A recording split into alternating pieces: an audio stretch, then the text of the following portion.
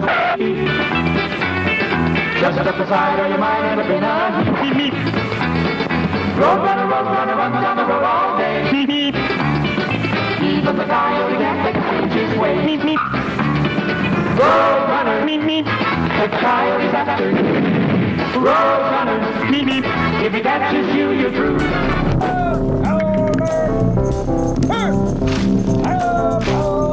Get out there! Hold! I got the car, don't get theirs. Get up there, pile! Welcome to voice print identification. 2001. A Space Odyssey. I'm Wes. I'm Brad. Thank you. You are cleared through voice print identification. Open the pod bay doors, please, Hal. Your interest in science fiction as well, was that through other television, movies, books, comics, that kind of thing? Comic books for sure. Spider-Man. Mm-hmm. I was into Spider-Man as a kid, and all the comic book heroes, really. Collected all the cups at 7-Eleven, with all those heroes, the Flash and the Hulk and all that. That's but awesome. Any science fiction worked for me back in the day. And I loved most movies, except for Westerns. Mm-hmm. As a kid, I was not interested in Westerns. But I love Westerns now because living in China for 10 years, I watched lots of Westerns because I love the landscape, because you don't have those landscapes in China. Mm. And I really fell in love with Westerns. And I also had to watch John Wayne's Red River for the Full Metal Jacket article. I had to find out what that was about, because I think that's mentioned in the Full Metal Jacket film. After being removed from the culture, like being in China, being literally on the other side of the world, and now seeing America maybe from a different point of view. Absolutely. And definitely seeing John Wayne from a different point of view. Mm. He was such a hero to so many people growing up in the 40s and the 50s. Mm-hmm. And then I think it changed. He was not so much the hero that everybody wanted. But I think with Red River, I think is it John Ford that did that movie? Yes, and I haven't seen Red River. I've seen several of the other Ford Waynes, but I haven't seen Red River. His acting goes up a couple of notches in that film. I think John Ford was able to pull everything he could out of Wayne, and that it's a good representation of his range, I guess. But if you look at his Vietnam War, we've had the misfortune of listening to his Vietnam album. Does he sing? He sings like late Sinatra style, with this very patriotic band speech singing these really cringy lyrics about the old home football games and the way it used to be, and the kids today are not appreciative, and it's just really tone deaf and cringy. Very true. I think I saw something like that floating around on Twitter. It's funny. It's funny, but you can't take it for too long because it'll make your skin crawl. Yeah, it's like he should have just given it up. And then the propaganda film that he made about the special forces in Vietnam was just over the top and too much for me. And I was in the Navy myself. I was going to ask you about this. Yes. Can you tell us a little bit about that and how that colors your perspective on this? I think the way the military is, it's very different from the way it's portrayed in movies. And I think that's portrayed in Full Metal Jacket a lot too. Yeah, having been in the Navy, having been in the military, it gives you a different perspective on things. And it really helped when I had to write about Full Metal Jacket. I mean, my boot camp experience was very much like the way it's depicted in Full Metal Jacket. I am Gunnery Sergeant Hartman, your senior drill instructor. From now on, you will speak only when spoken to. And the first and last words out of your filthy sewers will be, sir. Do you maggots understand that? Sir, yes, sir. Bullshit, I can't hear you. Sound off like you got a pair. Sir, yes, sir. If you ladies leave my island, if you survive recruit training, you will be a weapon. You will be a minister of death praying for war. But until that day, you are pukes. You are the lowest form of life on earth. You are not even human fucking beings. You are nothing but unorganized, grabastic pieces of amphibian shit. And it's harsh. Mm-hmm. It can be very harsh, just like it's portrayed there. From now on, you're Gomer Pyle. Sir, yes, sir. Do you think I'm cute, Private Pyle? Do you think I'm funny? Sir, no, sir. Then wipe that disgusting grin off your face. Sir, yes, sir. Well, any fucking time, sweetheart. Sir, I'm trying, sir. Private Pyle, I'm gonna give you 3 seconds. Exactly 3 fucking seconds to wipe that stupid-looking grin off your face, or I will gouge out your eyeballs and skull fuck you. 1, 2, 3. Sir, I can't help it, sir. Bullshit! Get on your knees, scumbag! Now choke yourself. God damn it, with my hand, numbnuts! Don't pull my fucking hand over there. I said choke yourself. Now lean forward and choke yourself. Are you through grinning? Sir, yes, sir. Bullshit, I can't hear you. Sir, yes, sir. Bullshit, I still can't hear you. Sounds off like you've got a pair. Sir, yes, sir. You are dumb, Private Pyle, but do you expect me to believe that you don't know left from right? Sir, no, sir. Then you did that on purpose. You want to be different. Sir, no, sir. What side was that, Private Pyle? Sir, left side, sir. Are you sure, Private Pyle? Sir, yes, sir. What side was that, Private Pyle? Sir, right side, sir. Don't fuck with me again, Pyle. Get up there, Pyle. Pull. Pull, Pyle, pull. 1 pull-up, Pyle. Come on, pull. You gotta be shitting me, Pyle. Get your ass up there. Do you mean to tell me that you cannot do 1 single pull-up? You are a worthless piece of shit, Pyle. Get out of my face. Get up there, Snowball. Get up here, pet boy. Quickly, move it out, Pyle, move it out. You climb obstacles like old people fuck. You know that, Private Pyle? Get up here, you're too slow. Move it, move it. Private Pyle, whatever you do, don't fall down. That would break my fucking heart. Quickly, up and over, up and over. Well, what in the fuck are you waiting for, Private Pyle? Get up and over. Move it, move it, move it. Private Pyle has dishonored himself and dishonored the platoon. I have tried to help him, but I have failed. I have failed because you have not helped me. You people have not given Private Pyle the proper motivation. So, from now on, whenever Private Pyle fucks up, I will not punish him. I will punish all of you. And the way I see it, ladies, you owe me for 1 jelly donut. Now get on your faces. Open your mouth. They're paying for it. You eat it. Ready? Exercise. 1, 2, 3, 4. I love Rico. 1, 2, 3, 4. Do you feel like maybe what happens with Private Pyle is maybe almost the next logical conclusion to somebody that's almost about to crack? You think that there are a lot of people maybe that go through that process that have that fantasy and just don't follow through with it? What is this Mickey Mouse shit? What in the name of Jesus H. Christ are you animals doing in my head? Why is Private Pyle out of his bunk after lights out? Why is Private Pyle holding that weapon? Why aren't you stomping Private Pyle's guts out? Sir, it is the private's duty to inform the senior drill instructor that Private Pyle has a full magazine and is locked and loaded, sir!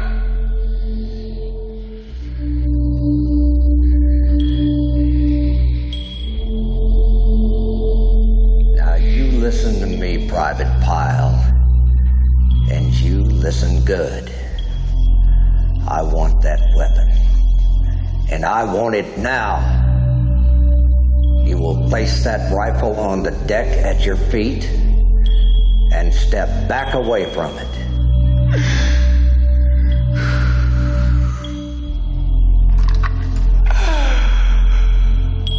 What is your major malfunction, numbnuts? Didn't Mommy and Daddy show you enough attention when you were a child?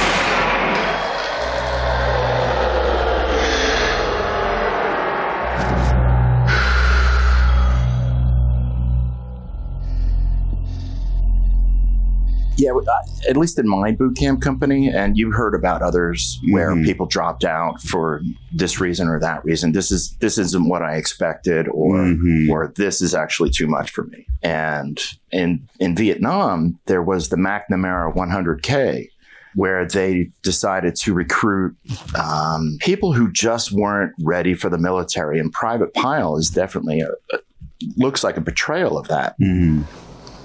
Joker. Everybody hates me now. Even you.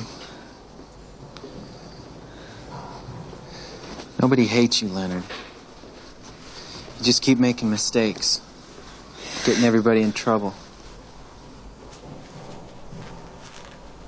I can't do anything right. I need help. I'm trying to help you, Leonard. I'm really trying. Tuck your shirt in. And it's very sad because, you know, he could have made it and he could have cracked. And he shows that he can fire a weapon very well. He sings the Rifleman's Creed very well, like a champ. But in other ways, he can't tie his shoes. There's a lot going on with Pyle, and I wish I could have written more about Private Pyle because there's a lot of depth to that character. And maybe one of the links from what I was reading earlier, what you were discussing in our emails, it made me think just now of maybe that was one of the links in kind of the systematic failures going on in Vietnam, is the inability, the failure for people like a Private Pyle type who was promised maybe a different situation than what they can handle, and there's no place for them. And maybe that takes place later. Maybe that's after boot camp. Maybe that takes place when they're already in action and things go to pieces. I'm curious about how you feel like there seems to be a break in what the film was trying to say and what the film has become in popular culture just by R. Lee Ermey kind of being enshrined in pop culture, being on the History Channel, doing that character for so many years, almost taking some of the edge off of it. You think that's true? I think Kubrick was very good at incorporating real things into his magical medium. You know, this could segue very well into 2001. It's always sort of trying to root itself into reality, some sort of reality. The thing with Pyle is, and why I felt so sorry for him, because I believe that he knew if he didn't make Rifleman and gain that respect, that he was doomed in Vietnam. And he was a good rifleman. Hartman comes over and tells him that. He's like, I should make you one rifleman in my, whatever he calls it, his, not army, but his Mickey Mouse Club, really. Yeah. And it turns out that when you're watching them parade at the end of the first half, when they're graduating boot camp, and you can see Joker in front with Pyle and Cowboy, and maybe somebody else holding a flag, perhaps, a company flag, you can see that Joker was given the rifleman's qualification and not Pyle. Everybody else is wearing the same credentials except for Joker. For some reason, whatever he did, he gets it. And it's hard to see. It's hard to you're not going to see that just watching the film. You know, you're not going to catch that. And Kubrick is very good. This is a really good example of Kubrick's nuances. Today, you people are no longer maggots. Today, you are Marines. You're part of a brotherhood. From now on, until the day you die, wherever you are, every Marine is your brother. Most of you will go to Vietnam. Some of you will not come back. But always remember this, Marines die. That's what we're here for. But the Marine Corps lives forever. And that means you live forever.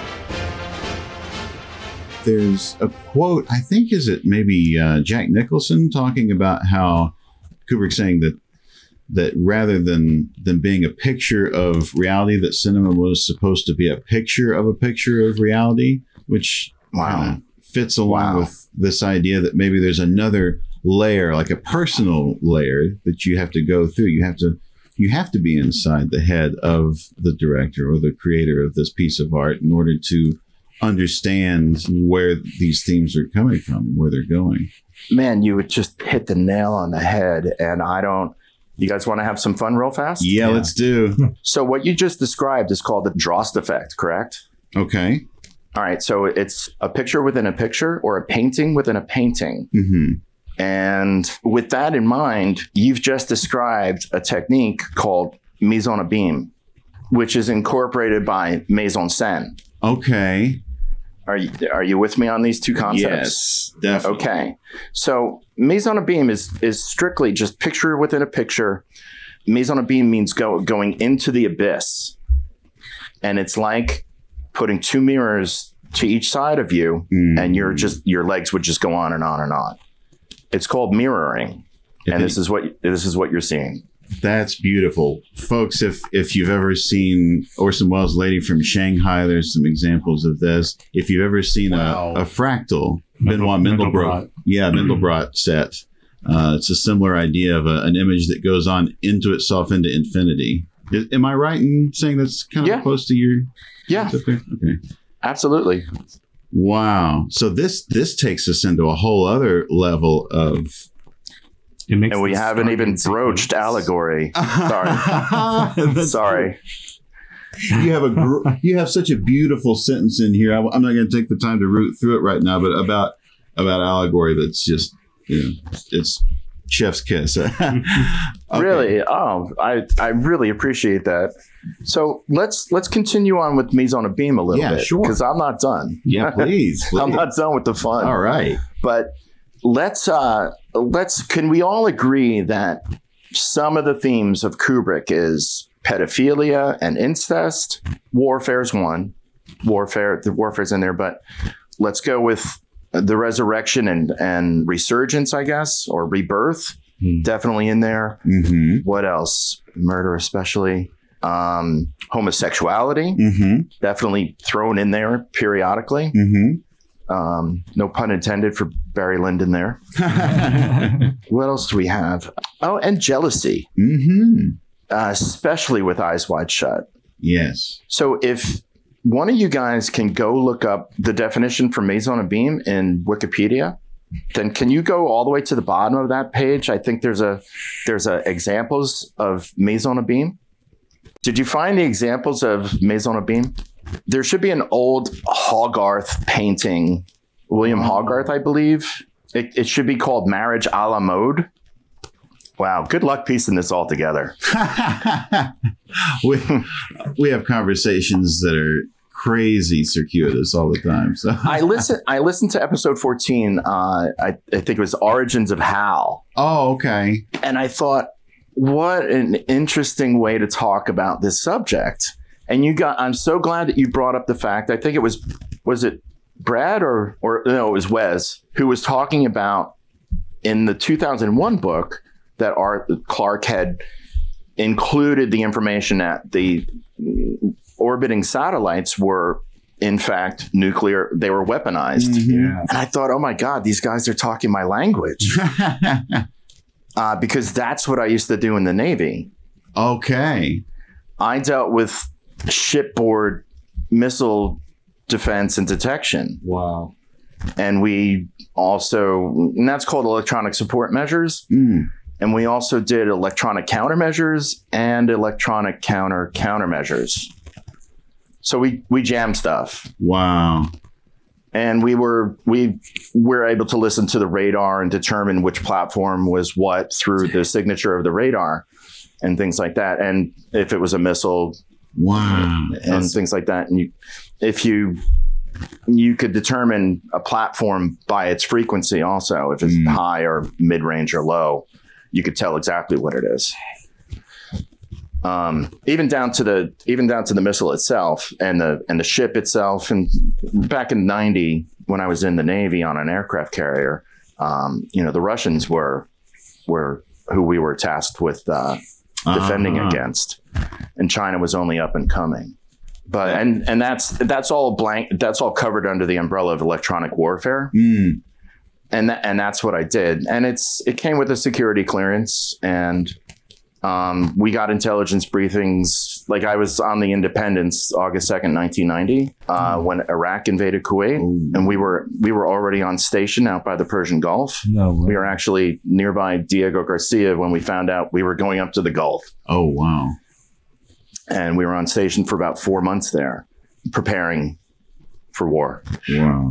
But and so the missile idea is very interesting because the nuclear missiles at the end of the film are missing. They're now gone. Mm-hmm. And I don't know if you want to work it backwards a little bit, but those, that was probably one of Bowman's wishes. I And this is where 2001 and The Shining start to connect. Okay. Because The Shining is a lot about spaceflight also, very abstractly. Mm-hmm. If Danny's sweater got the Apollo 11 on it. That's right.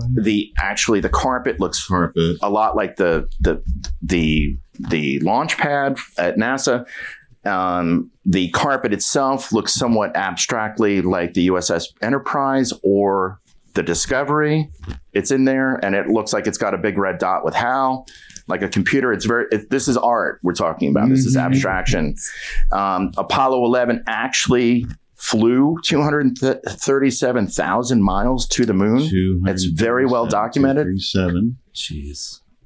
It's very well documented. So we're kind of in Danny's dreams here. We're in like a projection, I guess, but there's definitely a connection between Bowman and Danny Torrance, where Bowman is turned into a child, and now this is about rebirth. I mean, probably Bowman's wishes were one, get rid of all these missiles. Yeah. Let's have world peace. Yeah. 2, put me in orbit and in a flight path between the Earth and the moon, because that's what I want to be doing when I get off this ship. Yes.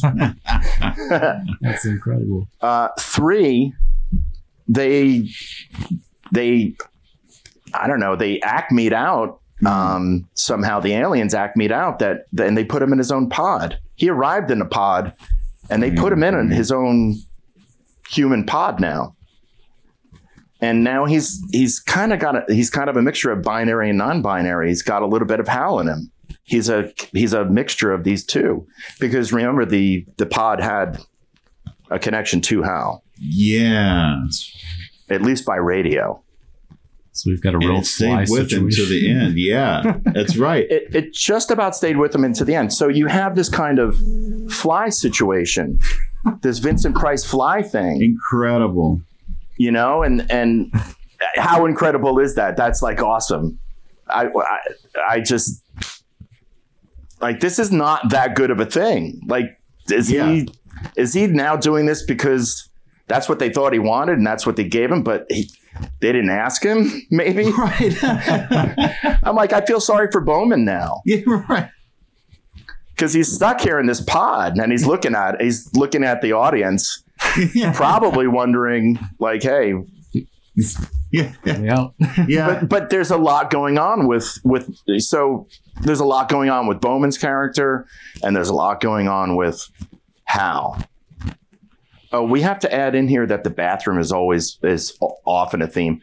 Not only often, always. It's always in there. The bathroom bandits.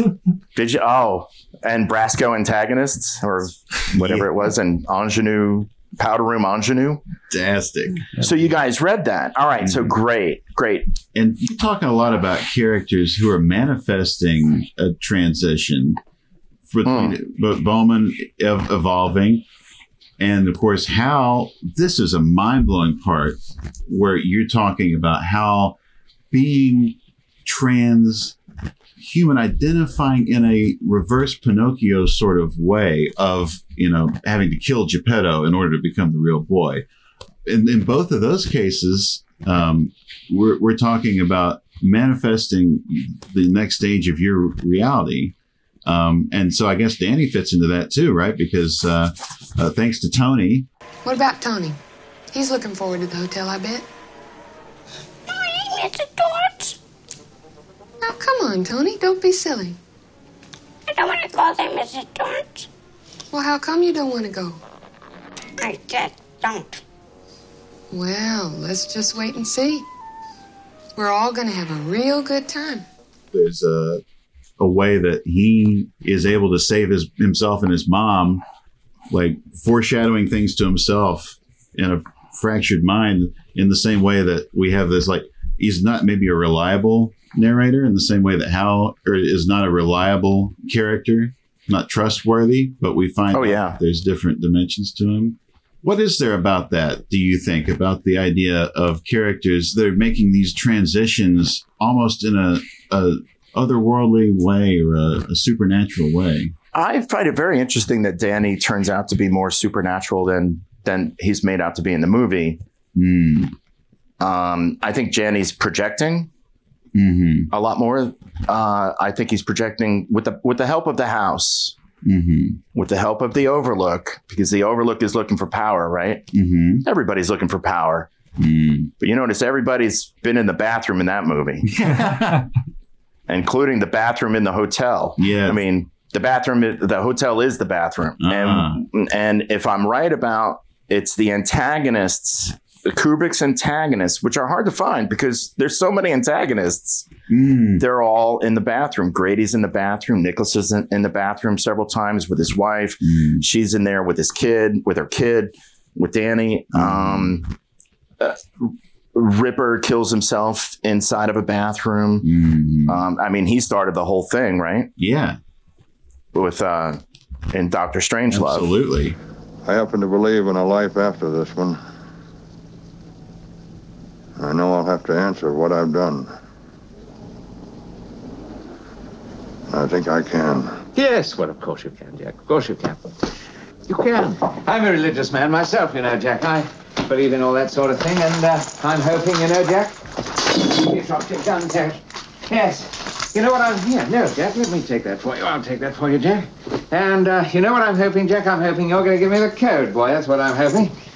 And, oh, you're going to have a little wash and brush up, are you? What a good idea.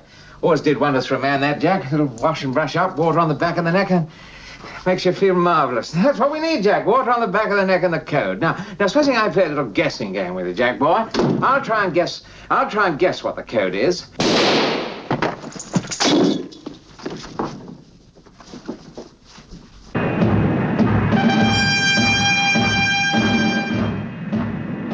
Is there a bathroom? Well, I guess Lolita, there's a bathroom scene with Humbert. He's definitely He was in the bath after the fact, and he caused his wife to do that. She splashed in the tub, a trustful, clumsy seal, and all the logic of passion screamed in my ear. Now is the time. But what do you know, folks? I just couldn't make myself do it. The scream grew more and more remote, and I realized the melancholy fact that neither tomorrow nor Friday, nor any other day or night, could I make myself put her to death. I mean, you're really smoking our minds with... I think we've both just been running hot the last couple minutes trying to think of all these connections, right? Smoke up. Absolutely. So, have you been able to find that painting by Hogarth? Pulled it up. Mirage a la mode. And what's the painting called? The Toilet. Wow. Yes. Now, fantastic. Tell me what's inside that painting. All right, so we've got... Yeah, we've got, looks like several people in a reclining position, reading, smoking. No, tell me about the paintings in the painting. Okay. Because that's what this is about, right? Back here behind these people who are reclining in this bathroom, we've got... looks like some potential lovers embracing. You've got a wife. You got a widow in there. You have the widow's new lover, I think. Okay. You have somebody who's also being cuckolded. And then I believe the man on the left side, I'm not looking at the painting, but the man in the picture on the left side is the former husband. Okay. Who's now deceased, and we don't know why. We don't know how or why.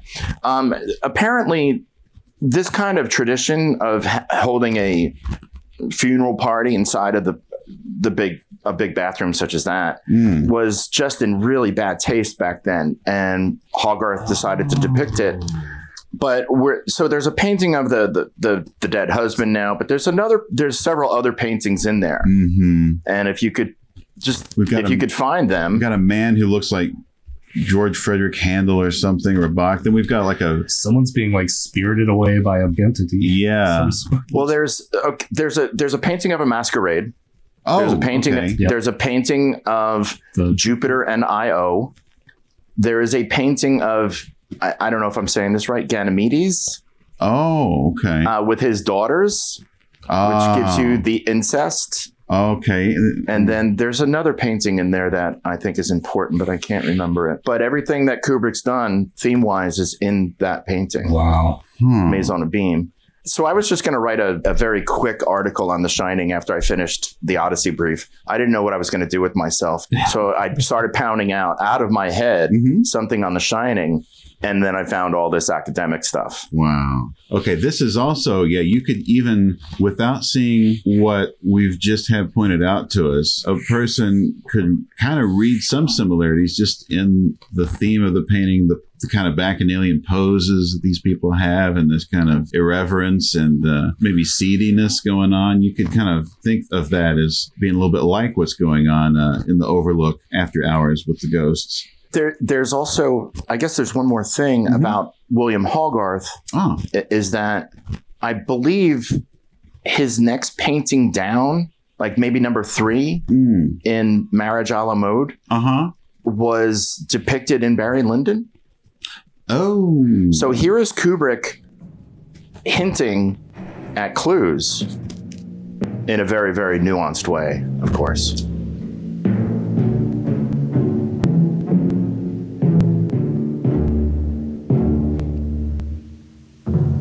Mr. Redmond Barry. The last occasion on which we met, you wantonly caused me injury and dishonor in such a manner and to such an extent as to which no gentleman can willingly suffer without demanding satisfaction, however much time intervenes. Talking back to Hogarth and talking about images within images, certainly the idea of charting an image and working off of a map like the World's Fair Enclave is. Here's a man who plotted every shot that they ever made in Africa on a grid with a map and a bunch of Polaroids that he flew some people out to take. Sent those poor people out to quarters. So he's totally taking big plans out of maps and pictures all the time when he's planning these films. That's interesting. Yeah, I got to wonder where he took all those shots. Oh, that would tell a story, right? Yeah. And if we could go back to all those places and take shots now. Great. Somebody needs to, to do that documentary, going back to the dawn of man. I believe there's a painting of a restaurant. Somebody else pulled that out, and I thought that was brilliant. And I had to email him, and I told him everything I knew, and I never heard back from him. Hopefully he didn't just take it and run. Look at this. This is wow. Okay, got to pull out the Barry Lyndon Blu-ray after we get off tonight. Let's look at this. This is amazing. Oh, and actually, the Wikipedia capture, if anybody wants to look up the Marriage a la Mode set, they're good resolution on Wikipedia. You can really get into the details there. Here's my promise that I made to you guys about The Shining. So here I'm going to break out The Shining for you, or break it down for you using Maison of Beam. Okay. So if Maison of Beam is sort of a reaching out of a story into another story, The Shining does this in at least 4 different ways, probably 5 or 6, as much as the size to a hexagon. But for you guys, if you didn't know, hexagons symbolize meaning. Octagons symbolize rebirth and resurrection and things like that. Bones also symbolize rebirth and the transitory and things like that. So this is where you're, and The Shining definitely has a lot of resurrection in it, in a lot of interesting and different ways, in the ways that it's depicted. And that's why 2001 and The Shining are so similar in so many ways. There are some of these things that are just like my jaw hit the floor on page 4. Well, my jaw hit the floor a few times with some other correlations, but when we get to the gamut of similarities between 2001 and The Shining, we start with the twin girls, considering them as the Gemini, which of course, astrologically, they are. We've got the idea of Danny being in front of the stars, kind of in a revelation, in a similar way that the ape is kind of standing in revelation of the eclipse. You've got the idea of the NASA Gemini program, which is right before the Apollo program, which is the sweater that Danny's wearing. And then the Stanley Hotel, which folks may remember we covered. You can go stay there and have nightmares in episode 10 or 11, I think. There we have a mountain called Twin Sisters Peak. Right in front of the Stanley Hotel.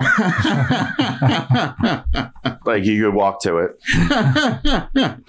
And that, I don't know why I was looking at a map. I was looking at a map, and I had lived in Colorado for several years, writing my book and then writing these articles in a cabin. And part of my book was written in China also, but I wanted to leave China because I thought the book should be written here. So Route 36 that heads up, I guess, through Boulder and then up around into Estes does some very interesting things. And the way it's depicted in the film is just like that. But the exit that's like snowed over, like it's the exit sign that's kind of got snow on it in the film. Yeah. That exit is approximately 217. And it's sort of erased out with snow. No. Wow. Yeah, and that's when, because I was looking at the map, I started just looking around the Stanley a little bit for whatever reason, because I think it wouldn't be the first time that Kubrick's referenced something on a map, probably. Like the map to the World's Fair looks just like the Clavius base in 2001. And Discovery is one of the most powerful things you can come across in your life.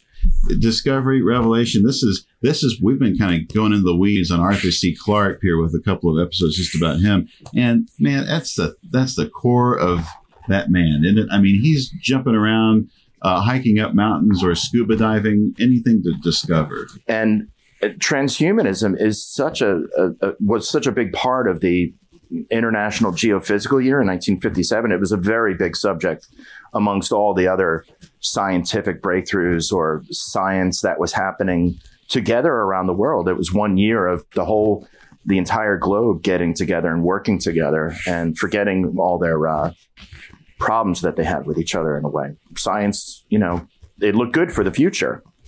And transhumanism was a big subject. And Pinocchio is very much from a child's point of view, Pinocchio is the essence of all that. And I think, there's a little bit of Pinocchio in Danny Torrance. There's a little bit of Pinocchio in Hal, a lot of Pinocchio in Hal. Yeah. And who was Hal's father? I don't think I mentioned this in the article. Oh, Dr. I didn't Chandra. want to go. Dr. Chandra was Dr. Chandra, but I think Dr. Floyd was Daddy. Okay. And Dr. Floyd stopped calling. And so you could run the gamut of reasons why Hal wanted to unhook the antenna. I mean, there's so many reasons why. I mean, because he's mad at Dr. Floyd. He's getting some transmissions that are from unknown sources, which is bad. There could be jamming. There could be they're trying to navigate him away, which is called meakening. They could be all kinds of things could be happening with that antenna, but Hal wants to become human. He wants human legs, really. I mean, in a funny way, because his whole body has human elements. His whole ship has a head and a body and maybe a dress. Right? Yeah. It's uncanny. The heat exhaust fins. Yeah, 100%. Can we talk a minute back about the bathrooms to your connections with the Stonewall Inn? That took a bit.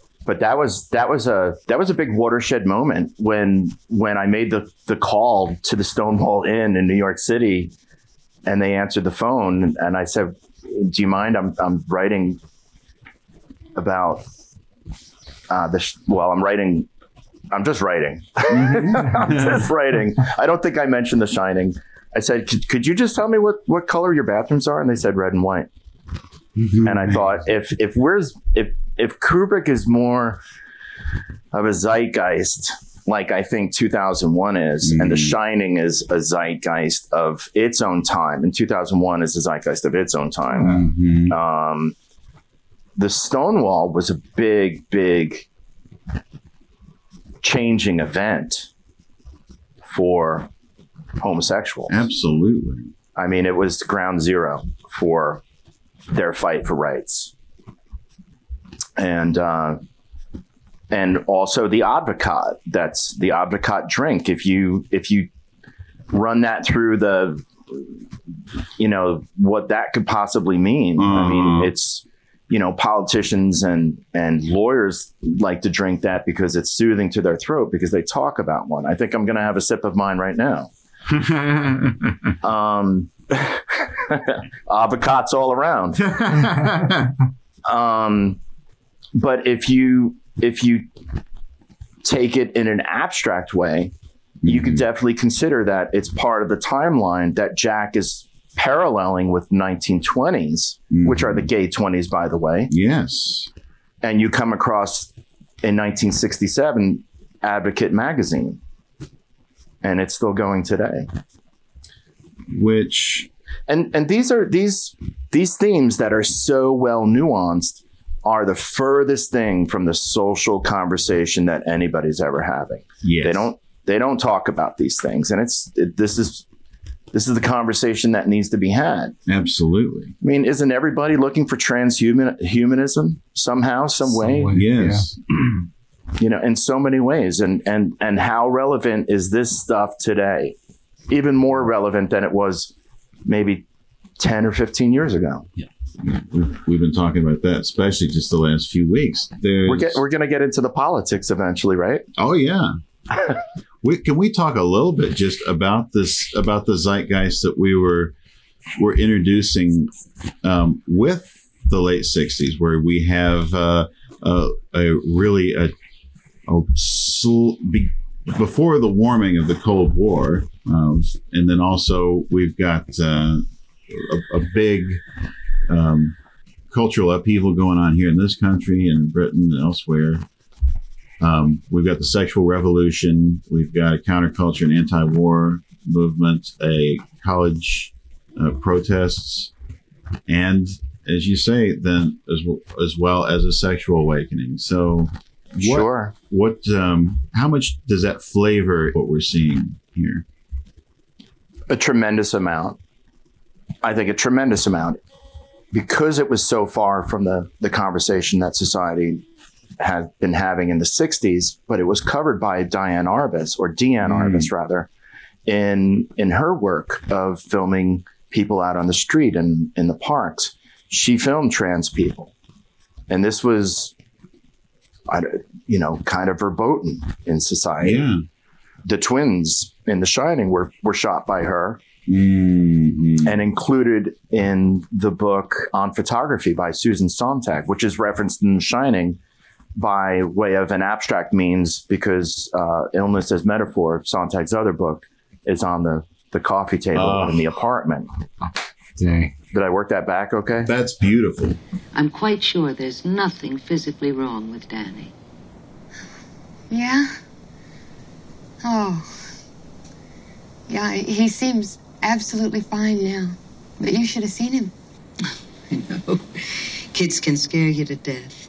But believe me, these episodes are not at all uncommon. And they look much worse than they are. But, what was the matter with him? Mrs. Torrance, most of the time these episodes with kids are never explained. They're brought on by emotional factors, and they rarely occur again. They're more akin to auto-hypnosis, a kind of self-induced trance. If it reoccurs, which I doubt, we can always think about having some tests done. No, thank you. Oh, I'm sure you're right. We were talking about this the other week. When change happens and the friction comes, that friction bubbles things up to the surface that were always there, but they weren't directly in conflict. And with all of Kubrick's films, you can see whether it's the hubris of a specific character or just human nature or whatever. You can see how things are playing out on a level that makes sense. So it's why it's interesting that we're going to get a Napoleon series based on that script finally. Yeah. We're wondering what that'll have to say about where we are right now when so many of us have Napoleon complexes online. If true. Yeah. When you go to a reincarnated club party and two people show up as Napoleon, what is Steven going to do with that? I trust Steven to do a lot, but he's going to do Steven more than he's going to do Stanley, probably. Yeah. I would think, because that's what he did with AI. That's what, we keep talking about what Kubrick's vision of AI, must have been compared to what we got, but there's still a lot of Kubrick in there. There would have been something secret and, filmed in a very compartmentalized fashion, like he did Eyes Wide Shut. I heard that production was just absolutely, locked down and only to the bare needed personnel. Wow. But and that sounds just about right. He doesn't want to give away the narrative that he's trying to draw in his, visually in his pictures. He's never been known for working with a really large crew either, right? Because I would say this is the last time he worked with a big studio crew, isn't it? I mean, even Barry Lyndon, as epic as it is, was kind of an indie size crew. So what it gets us down to is the idea that his independence as a filmmaker is down to the fact that he has the ability to control his sets in a way that almost nobody else ever could, because who else is getting away with 120 takes of anything? It was crucial, especially to keep costs down, I think, and keep his story to himself and nobody else. Yes. I mean, how he did it in The Shining, it must have been just a couple of people on set and that's it. Just enough, especially to keep costs down, but to keep, I don't know, what he's filming down. Yes. Like there's so much in the apartment in Boulder from The Shining that it speaks realms. Absolutely. That whole place just speaks realms, from the big bite out of his peanut butter and jelly sandwich to the Star Trek phaser next to him on the table. That is such an angle you can almost not recognize it. And you're distracted by something else, of course, that's going on, and you're not going to notice these other things. He knows where you're going to look. The man was brilliant. Sleight of hand magical. In that scene, I'm always thinking of that Roadrunner jingle in the background, whatever that little cartoon song is. That's always in my head. That episode is like the very first episode, and it actually shows a picture of both Coyote and the Roadrunner. Yeah, and it's about a train. A train comes by and just rolls over Coyote, I guess. But somebody picked that out years and years ago, and I picked up on that. I'm like, I'll throw that in the book. That helps. No, cool. That's amazing. Because I'm going to have to look that up tonight because it gets stuck in my head. I want to put it on my phone as an alarm so that I always have it. Just step aside or you might end up in a heap. Roadrunner, run down the road all day. Even the coyote can't make a change his way.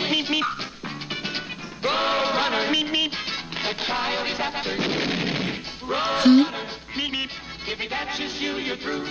Roadrunner, the coyote. Listen to me for a minute, will you? Roadrunner, if he catches you, you're through. I'm just gonna go and talk to Daddy for a few minutes. And I'll be right back. Now, I want you to just stay here and watch your cartoons, okay? Okay, hon? Yes, Mrs. Torrance. That is nuts. But it kind of goes back to how Danny is seeing things too, maybe. From a child's perspective.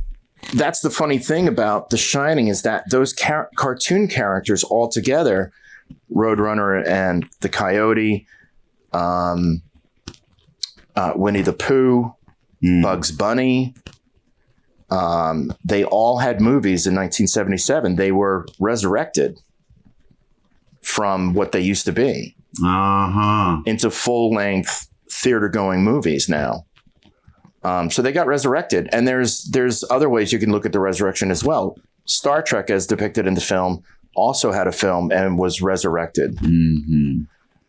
So you get the theme of the resurrection there, you know, and rebirth and things like that from just those cartoon characters. That's pretty brilliant. It is. Because he could have put, you know, some other cartoon character in there. He did put a cartoon character in the garage when Halloran is coming up to go to the Overlook. There is a 1950s cartoon playing in the background, and Julie Kearns picked it out or found out what it was, maybe through somebody else. It's always something like that. But there's another cartoon about a flea that's trying to take a vacation and quit the circus, and he's called back into action or something.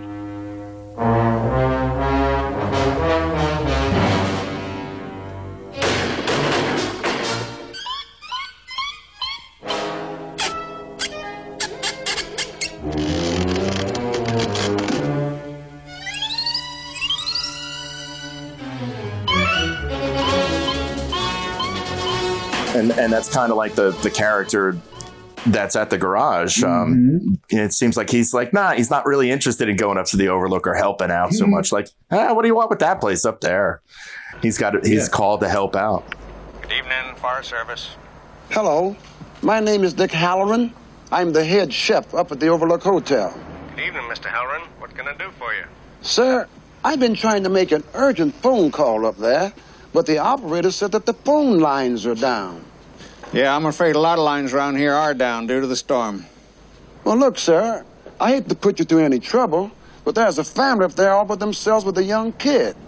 And with this storm and everything, I'd sure appreciate it if you'd give them a call on your radio just to see if everything's okay. If you guys want, you can interpret so much in Kubrick's films, The Shining and 2001, through a technique. It's a post-surrealism technique that G.W. Pabst used to use called new objectivity. Okay.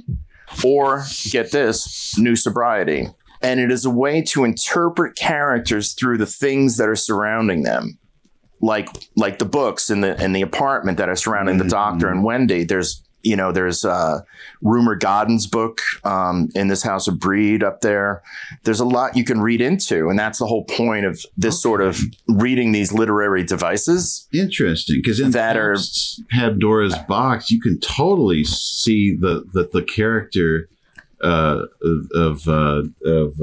Lola is entirely based on the material, what you know about her from the material that surrounds her. Okay. I'm sorry. I didn't mean to interrupt. No, get that out there. No, that's brilliant. I love add-ins like that. That's the whole purpose of this, is to advance the conversation on Kubrick, which never seems to really get going. Just like it's easy to have empathy for Hal. Yeah. And I feel deeply empathetic towards Hal. Like more than Pyle. Like his story goes even further, I think, than maybe Pyle's, but maybe that's not fair, and I shouldn't gauge those two together. But Hal is very, very deep, and down to his programming, that he's actually sentient, and he doesn't want to be a sentinel. He's overtasked. You can tell he's kind of overtasked when he hiccups about the AE-35 malfunction.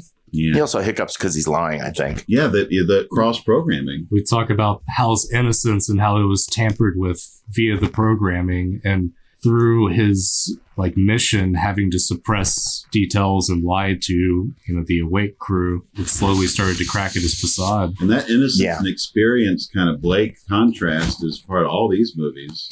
Certainly these three. How old is he in the film? He's is it 11? Yeah, that's right, because he went online in 90. Yeah. I think so. And we're in 2001. I mean, it's even earlier. He's even more of a child. He's Danny's age, but with all of the hubris and the facts loaded in. Wow. Yeah. And Hal, to me, looks like an amalgam of the three Torrances, mom, dad, and the kid. Yeah, but, can anyone say that that's what's actually happening? I know, it just kind of looks that way. It works, though, certainly from just, from a writer's perspective, splitting the character points of view and the character traits all sync up to different parts of how maybe that's why we're always so fascinated and so empathetic, because he's the most, we've said before on the show, for intentionally the most well-rounded character in the movie, but it's the most reactionary too. A lot of the scenes with Hal are kind of he's emotional, yeah, and he's doing the most work as caretaker basically to this ship. And he is the ship that he's taking care of. I think once he kills Poole and leaves Bowman outside, his screens go kind of calm. They're not bouncing around as much. And I feel like it's a kind of, washing my hands of that. Things are good now. Yeah. He certainly want to ignore that airlock problem for a little bit longer. All the triggers are gone, though. At least this social anxiety can take a break. They're not always looking over my shoulders. These lesser beings trying to think they know more than I do. Tired of playing chess with that guy. Tired of trying to figure out how this putz can lose to chess and realize that he really won. How many times can I pretend that this guy lost at chess and he doesn't know it? That's another thing about him lying. In that chess game, he's lying. He doesn't. Frank had like 2 more moves that he could have made. I have heard this, yeah, and apparently Kubrick put it in there on purpose to see if any eagle-eyed as a big chess lover himself. Yeah, sure. And more to Hal's lying. One about the antenna, the other one about the chess game. I mean, it wasn't really being fair. He could have said, "Frank, you have at least 1 more move that you could make." Because Wes, you were saying, right? It's in the book. Clark talks about how many times he's allowed to lose, right? It's kind of specifically written that Hal kind of gives him a game every now and then, just lets him win, but for morale. Yeah, just for him. Maybe that's a difference between the book and the movie. Is Kubrick's a little more rigorous on what would Hal actually. Hal had his motives. Hal was, I don't know, maybe he was tired of these unintelligent humans. But I think he liked Dave. I think Dave showed him his art. Yeah. Asked him how his day was going. He seems genuinely upset and betrayed when Dave is the one to turn him off. To deactivate him, I should say. Turn him off isn't strong enough. To kill him. The death of Hal. Yeah. And at the very bottom of his programming is this song that's always like on loop about a girlfriend he'll never attain. Oh my God. Oh wow. Poor guy. And you trying to get on this bicycle for 2. Yeah. I know. And he's already, he's craving body parts. Hey, he can't ride a bicycle. Do you think Hal's Daisy is the other Hal 9000 back on Earth? Oh, right. Now that's an interesting thought. This conversation can serve no purpose anymore. Goodbye.